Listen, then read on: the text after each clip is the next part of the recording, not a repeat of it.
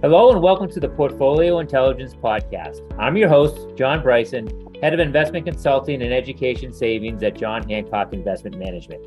On this podcast, we talk a lot about financial markets, the economy, how to position portfolios accordingly, the value of professional management and professional advice. But we don't spend a lot of time discussing fees, specifically the fees that advisors charge for advice.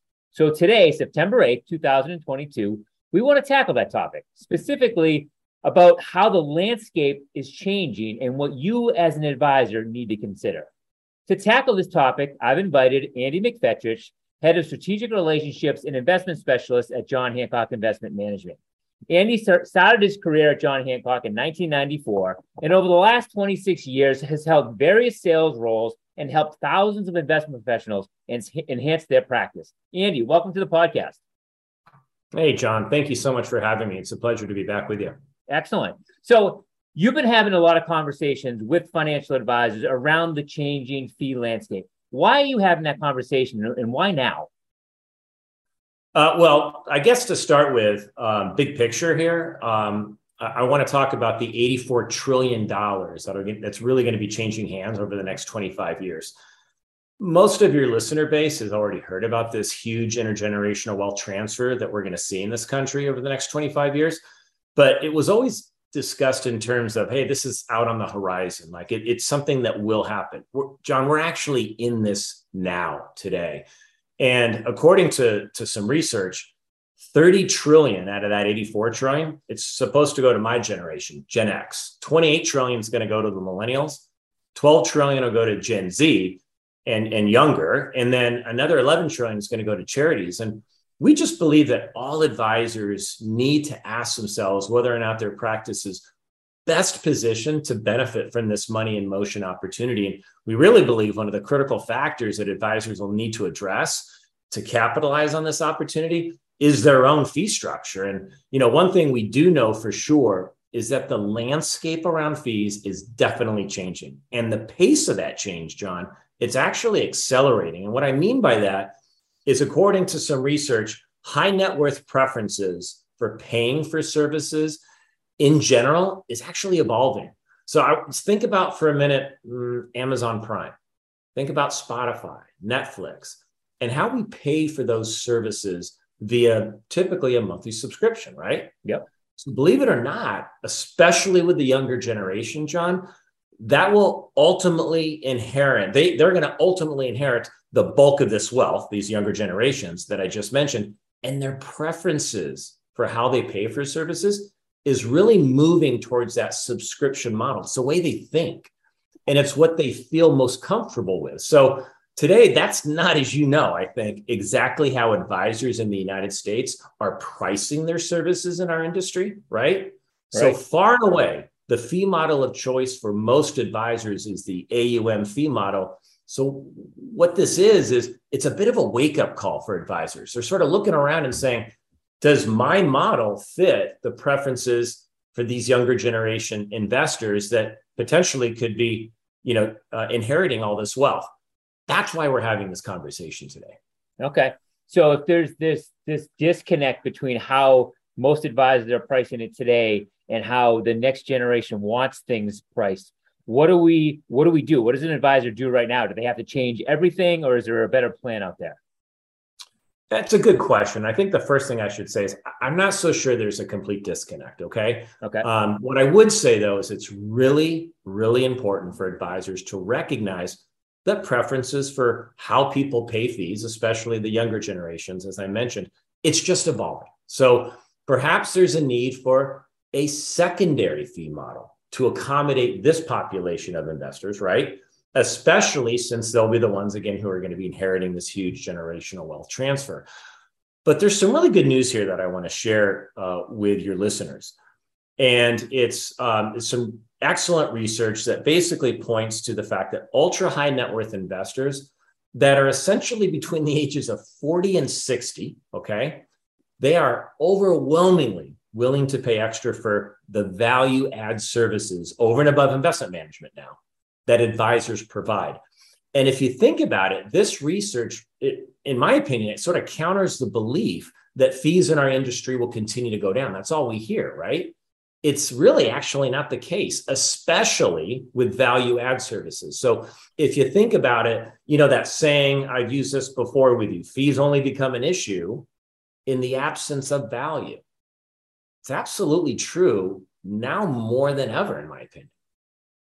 Yeah, and I would say with the market volatility, we talk about a lot, that extra above and beyond service that advisors are providing is critical. So what services above and beyond are clients really looking for, and how can advisors help meet that need?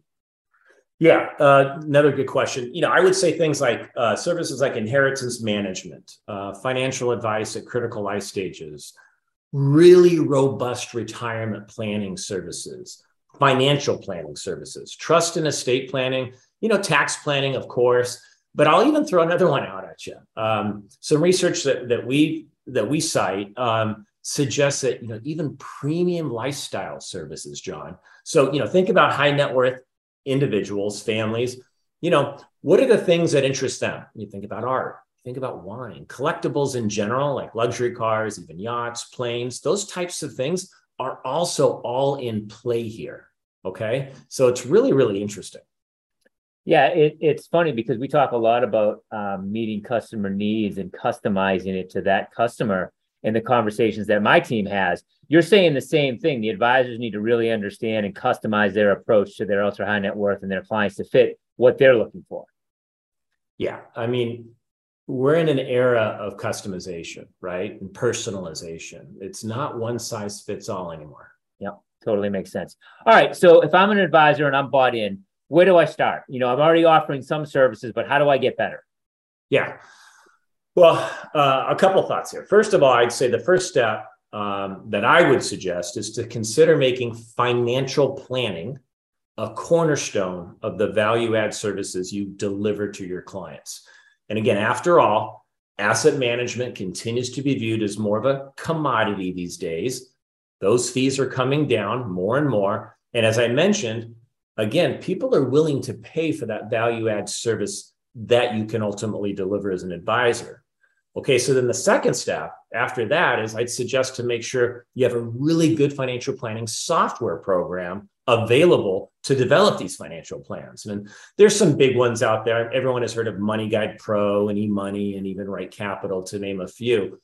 But there are many other versions, both non-proprietary and proprietary ones. So if you're an advisor and you're thinking, hey, where should I start? I would actually work with your home office, your firm's home office, and just first check, hey, do we have any proprietary financial planning software that is available to us? If not, I've mentioned some big ones that you can certainly look up online.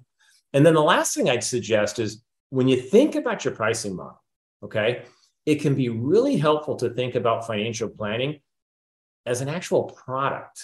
Okay, now just follow along here with me for just a minute. So ask yourself, so if this financial planning is a product, what does this product look like to my clients? Do I have more than one product on the shelf that I would offer my clients? Or do I provide sort of a one size fits all, like we just talked about, where everyone gets the same plan? And I say all this because these are really, really important questions to answer, because deciding on the depth of your financial planning offering or offerings, it's really key to getting your pricing and your value equation right. Makes a lot of sense. And I think through how it's evolved, and you and I grew up in the industry where we move from tickets and brokerage into fee-based and charging a certain percentage. Walk us forward. What other models are emerging that you're seeing that people should be aware of? Yeah, happy to. Well, I think your listener base, this isn't going to be a surprise for them. The most dominant fee model in the industry in the United States is that assets under management model. Research shows us that about 73% of advisors say that is their primary fee model. But with that said, there are other fee models that are actually starting to gain some attention and some traction. And so it's models like a flat monthly or even a quarterly fee. That'd be one. Another model is charging an hourly fee, just a flat out hourly fee for the effort that you put in, the work you're doing. And then, of course, I already mentioned that subscription model, and that's typically done via like a monthly charge, just like anybody would pay for Amazon Prime or Spotify or Netflix or anything else like that. But, I will say this. It's important to realize there's no correct fee model out there, right? Yep. What we're really starting to see is the emergence of a primary fee model that advisors use. And again, I'll say that oftentimes that will be the assets under management model. But then there's this shift to offering a secondary model, like a subscription model, for example, that the advisor can use with clients that aren't inclined to want to work with that AUM model, and or they just don't have the asset base that makes sense to charge an assets under management model fee. But they could, down the road, be significant sources of revenue for the advisor's firm over time. So it's sort of like creating that middle ground model for those folks that will be inheriting all this intergenerational wealth transfer over the years, and building this model that's sort of like a middle ground where they can transition over time over to the primary model if that's the most suitable option for the client, for the advisor. That's basically what we're seeing from a model fee standpoint. Excellent. So then if I'm on board and I recognize, hey, I've got to customize more and offer more options for my clients, but I want to do it in a systematic way, what's the best way for me to build a process around offering financial planning services? What I'll do is I'll just give you some quick facts that I think your listeners might find to be helpful. And I say that because, what we find is a lot of advisors sort of want to know where their practice stands relative to everybody else's, right? Yep. So hopefully this will help them benchmark themselves relative to other advisors. So question number one would be this: how many meetings should I expect with a client or prospect to complete a financial plan A to Z? Okay. The research tells us, John, that most advisors take about 3 to 4 meetings on average to complete and deliver a financial plan. Right. Right. So question number 2, how many hours does it take to complete the financial plan? Well, the research tells us that most advisors take on average about 10 hours to complete a financial plan, but the range of that time, it varies widely depending upon obviously the sophistication of the client, the client needs. That range can go anywhere from 2 to 40 hours. So it's a pretty wide range. And then the next question that I would ask is, should I charge for a plan? And if I should charge for one, how much should I even charge? Well, the research here tells us that about 51% of advisors actually do charge for a financial plan that they build for their clients and prospects, and 49% don't. So it's sort of like a coin toss, John. It's split pretty evenly. Now, if you're going to charge for a financial plan, the average fee charged back in 2020, and this is the latest data that we have, it was almost $2,500 for a plan. Okay. Now this is really interesting, John. It's actually gone up fairly significantly over the average that advisors charged back in 2015, which was $1,700. And so if you think about it, that equates to about a 9.28% annual increase in that fee that advisors were charging. And I would say that just reinforces what I said earlier about investors willing to pay for additional value add services. Well, it's interesting as we think through like the evolution, and I can see it evolving. If we think back to our lives in 2015, they weren't as complex as they are now. So paying more for a better service, more complex financial plan makes a lot of sense to me. So, Andy, there's a lot of different ways we can go with this conversation, but highlight for me like the key learnings. If you wanted somebody to walk away with the key things that you've learned in this research and in the conversations you're having, what would you share with people?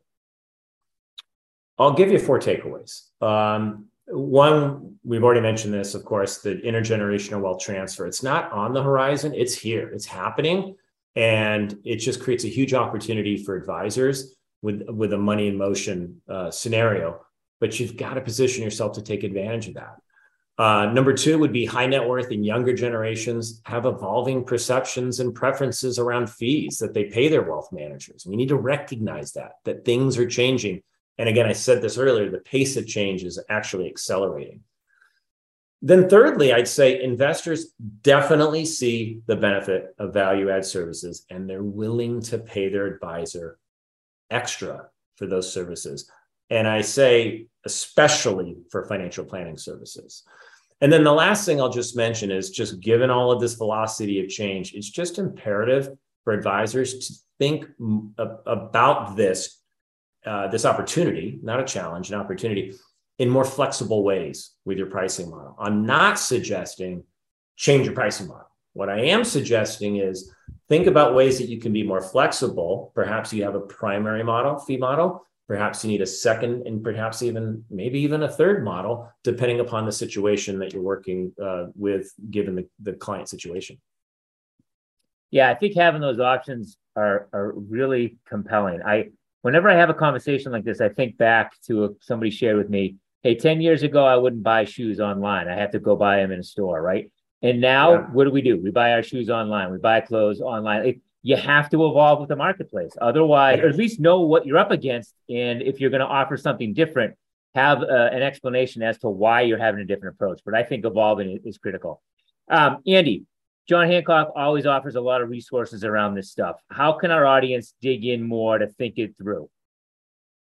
Yeah, I'm excited to share with your listeners that we actually have a really comprehensive guide on our website. And the guide is called The Guide to Financial Planning Fees and Fee Models. And it's really a very robust offering, and it details deep research that I've referenced here behind the guide and the presentation that we've actually built for advisors. It also offers actual case studies, John, and an implementation plan. And it's actually fillable. So your listeners can actually jot down as they're going through the guide. They can jot down their thoughts, their ideas real time as they're reviewing it. Then there's an opportunity for advisors to detail their desired pricing structure once they put some thought there. Think about how they're going to roll that out to clients, and even sample scripts that we offer up in the guide that the advisors can leverage to introduce the new pricing models to clients. And then the last thing I'll just mention is there's even a section to help advisors address objections that they might potentially get from their clients, especially existing clients who've been working with the advisors for some time, and they're now being introduced to this new fee model. And of course, everything is done electronically, and it even provides an opportunity to suggest next steps for advisors so that they can build a plan and commit to it. That's great to hear. Folks, as I said at the beginning, we generally talk about financial markets and the economy and investments and how to position portfolios, but we're always striving to help advisors build a better practice. And that's what this conversation was all about. If you want to learn more, please visit our website, jhinvestments.com. We've got tons of resources to help you grow your business. And if you want to subscribe to Portfolio Intelligence, we'd love to have you. You can subscribe on iTunes, you can visit our website, or go wherever you subscribe to podcasts. Thanks so much, as always, everybody, for listening to the show. Have a great day.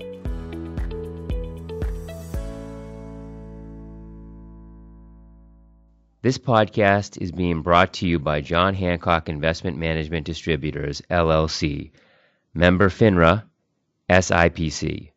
The views and opinions expressed in this podcast are those of the speaker, are subject to change as market and other conditions warrant, and do not constitute investment advice or a recommendation regarding any specific product or security. There is no guarantee that any investment strategy discussed will be successful or achieve any particular level of results. Any economic or market performance information is historical and is not indicative of future results, and no forecasts are guaranteed. Investing involves risks, including the potential loss of principal.